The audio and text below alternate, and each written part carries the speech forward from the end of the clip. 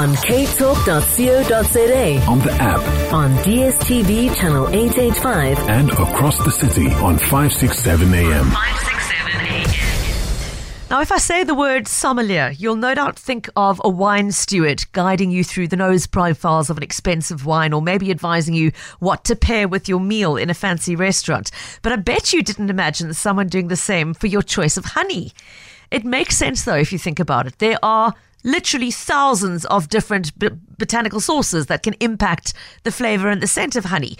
Here in South Africa, you only need to look at our own grocery shelves to know that there's a big difference between what fynbos-based honey tastes like versus a eucalyptus honey, for example. Let's not even get started on the honey that isn't actually pure honey because it's got so much corn syrup added to it.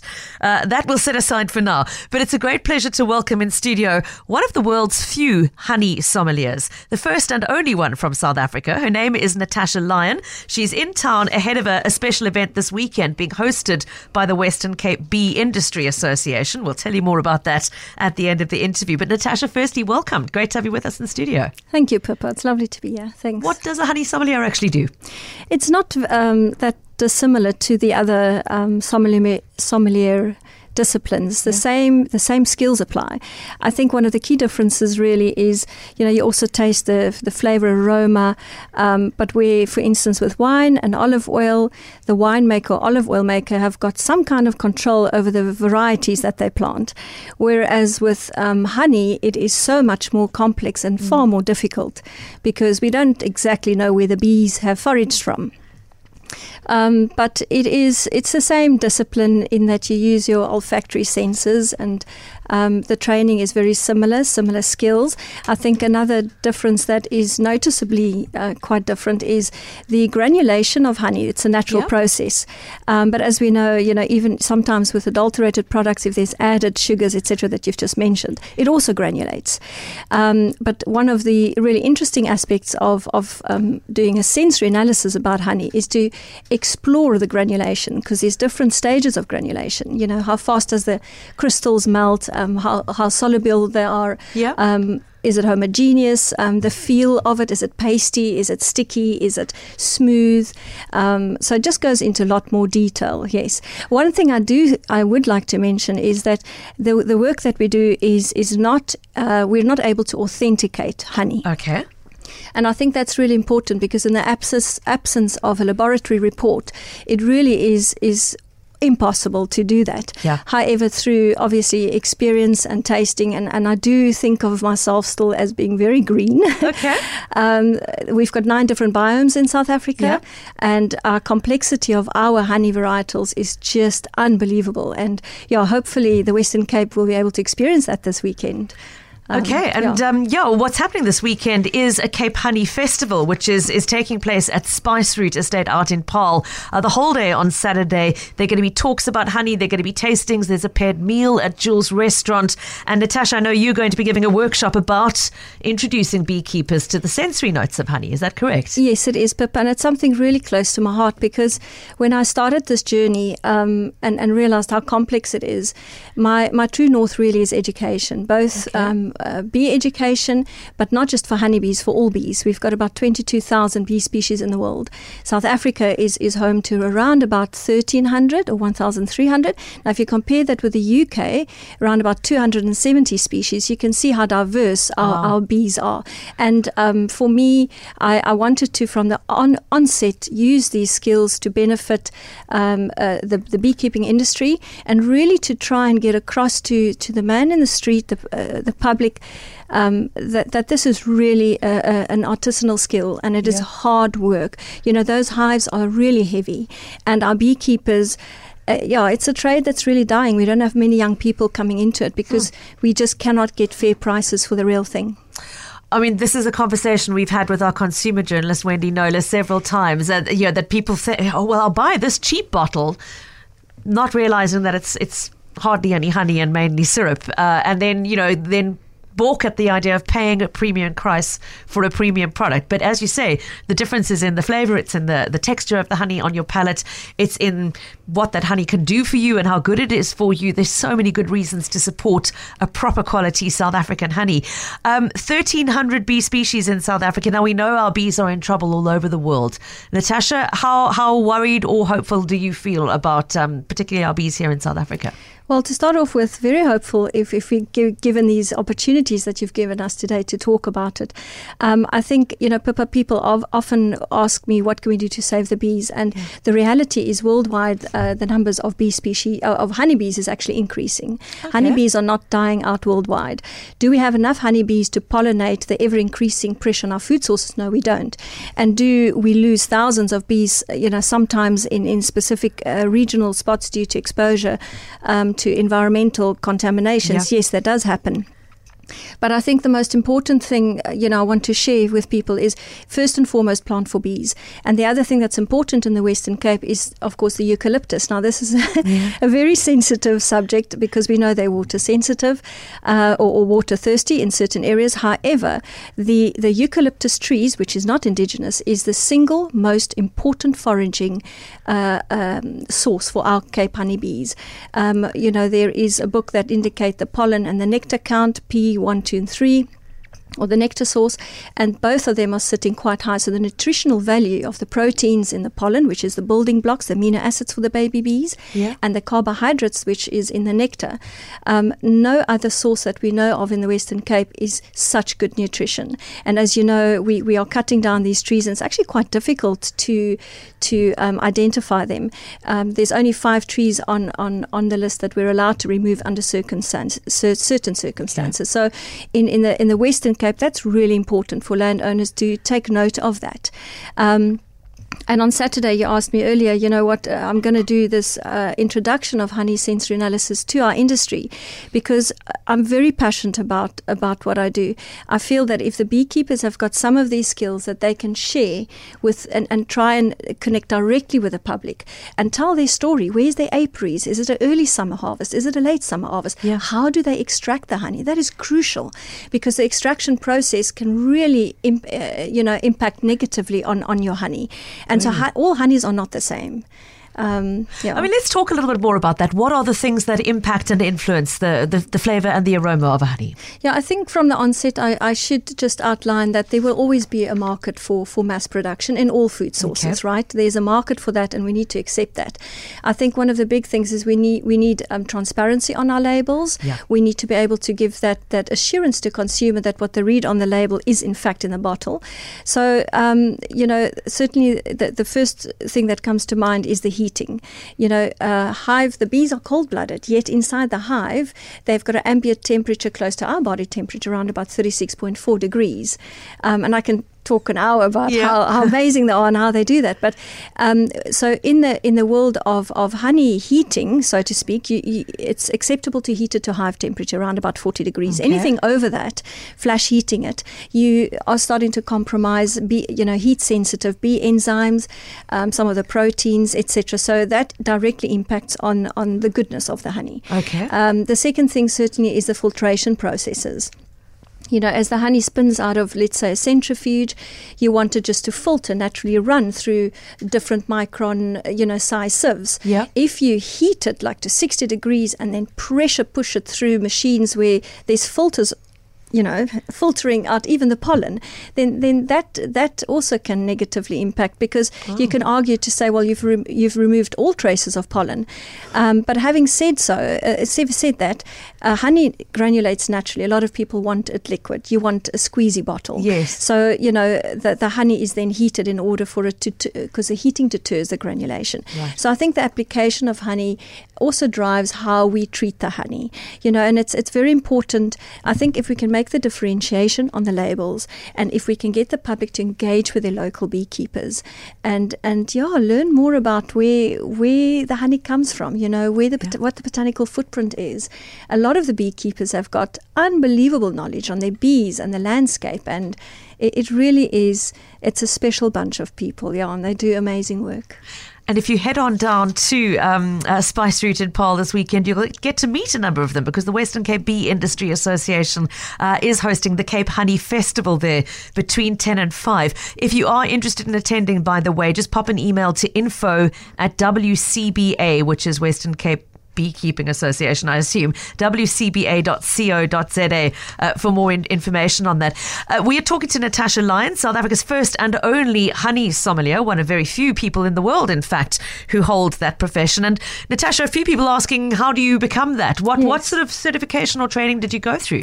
So the studies that I did was through Bologna in Italy. Oh, yeah. And if you research that, I did it through this company called Bee Source, and one of the bees, Raphael is actually one of the bee scientists, and he's also one of the lecturers, and they have been doing this for over 40 years. So the concept of sensory analysis really originated in France, and then of honey, and then the Italians sort of transported and developed this. And if you Google the Italian Registrar of Honey Sensory Expert Analysis, you will find them. And what's really fascinating about the work that they've done is in the introduction. So it's 3 levels, and I've been across a few times. But in the introduction stage, you work through 22 single foraging honeys. So what they've done with this honey, let's say a strawberry tree or an acacia, and the acacia is different to ours. It's a false Robinia tree. But they have analyzed the properties of, let's say, an acacia in a laboratory over 40 years across different botanical footprints, because even the micro elements in the soil is expressed in the nectar and contributes to the color. So does the pollen, for instance. So they've got a parameter of how much sugar, what the sugar analysis, the pollen analysis, the isotope. They build a whole profile in a laboratory. Then they have got a panel of expert tasters, and as soon as you have a panel, it becomes a lot more scientific. And there's actually an ISO accreditation for honey sensory analysis. This is an approved and recognized, skill. But then when it moves to the panel, for instance, our job is to try and first and foremost be able to detect defects. For instance, if you have oversmoked the bees slightly, or the honey gets tainted with the smoke, now that will not be picked up in a laboratory.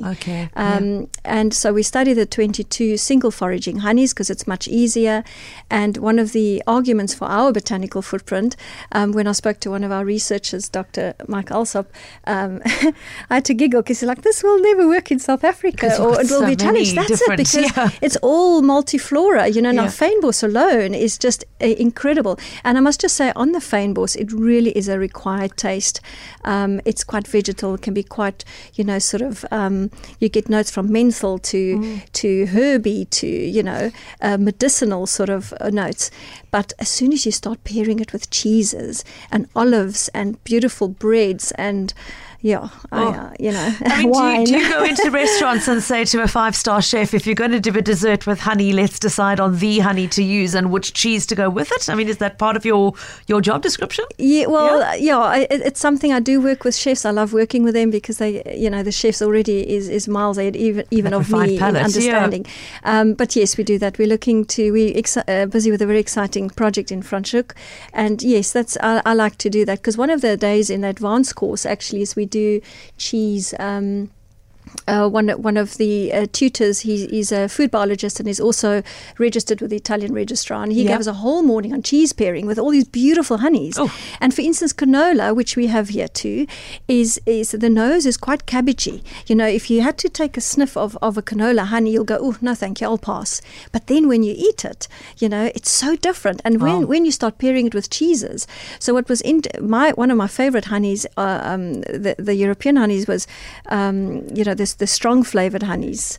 I forget the name now, but along the lines of strawberry tree, and it will come to me. And I thought those will be my favorite. But then as soon as we paired the the honeys, it turns out it was canola, and I'm not, Wow. I would never have been able to predict that. And so what I like to do is exactly that. It needs to be something that's fun. We need to explore the honeys in our country. Pippa, every time I've gone across, I've got 28, the last in November, 28 different honeys in my collection. It's like choosing your favorite child, right, to go with you. And we were in the lecture room, and we were like, 18 of us across 12 different countries, and we get to share our honeys, and they get to me, and I'm like unpacking. And by the 5th, Raphael said to me, listen, Natasha, how many? I said, no, I've got another 16 in here, because I decanted them in small. But and everybody was just blown away by our honeys. I think the diversity and the complexity of the honeys in South Africa. And I'd like this industry to see, the sommelier work to grow. We need more people to go and do the training in Italy. They are the world leaders. And Marina Marches is an author. She's written a book, Honey Connoisseur, and she's been one of my mentors for the past couple of years, as is Paula Cornell in the UK. And it's just been incredible. I mean, now I'm off to the Chelsea Flower Show to go and work part of the bee team there. Their theme is actually rewilding and sensory. Can you believe it? Absolutely a match made in heaven for you. Natasha, we've got a voice note that's come in from a listener with a question for you, I believe. We'd love for you to take a listen to that. Hi Pippa, it's Di Longmore from Constantia. I've only just turned on the radio and I've heard your honey sommelier on the line. Is this a question she would know the answer to? I haven't seen badger-friendly markings on honey for ages. Is this certification still valid or applicable? Thank you so much. Great show as always, Pippa. Bye. Thanks, Di, and great question. You're right. I haven't noticed that in a long time. It was something I was very keenly aware of probably 10 years ago or more. Still a thing, Natasha? Correct, yes. Thanks for the question, Di. I think as far as I know, Pippa, and I stand to be corrected, it's not actively happening any longer. Okay. Although there are some people, I think, that's still using that logo. In fact, in certain areas, we've actually seen an expansion of the badgers, and they really do cause havoc.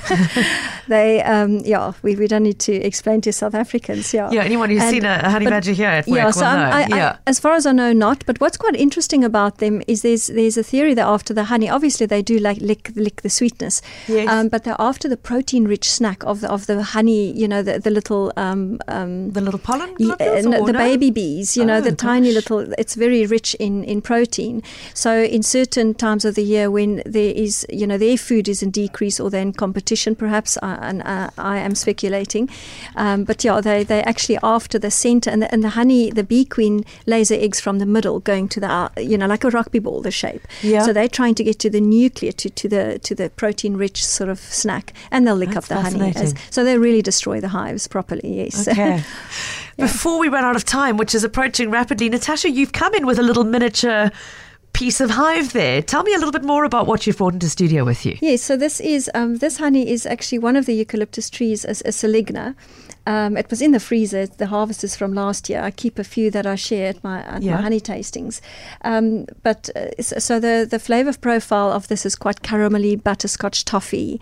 And what's interesting is the bees will only cap it when it's reached the right level of moisture. So, for instance, even if sometimes honey is extracted without it being properly ripened by the bees, so the water moisture is very high.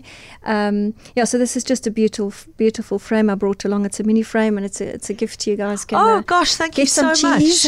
Okay.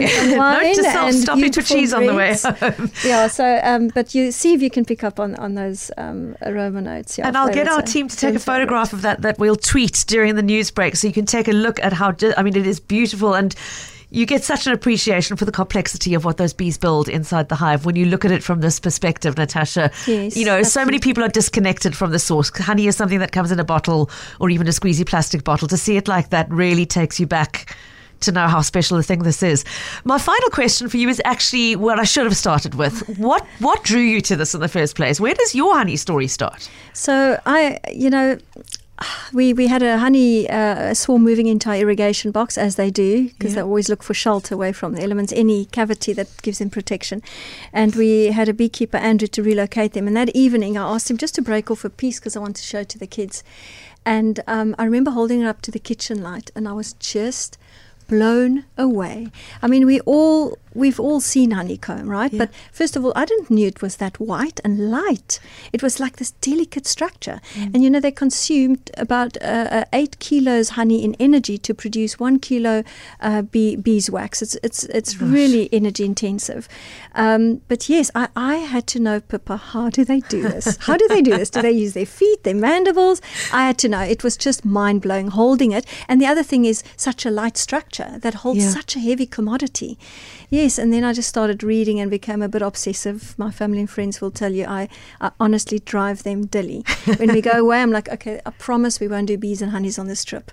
And then sure enough, you come across, and it takes 12 bees, their lifespan, to produce 1 teaspoon honey. It really is sacred, and I'm passionate about that, for people to understand this is medicine from nature. Really, it is something that we need to give. It's a slow food, it's a whole food, and we need to understand that and give it its rightful place in our diet, and to support the beekeepers.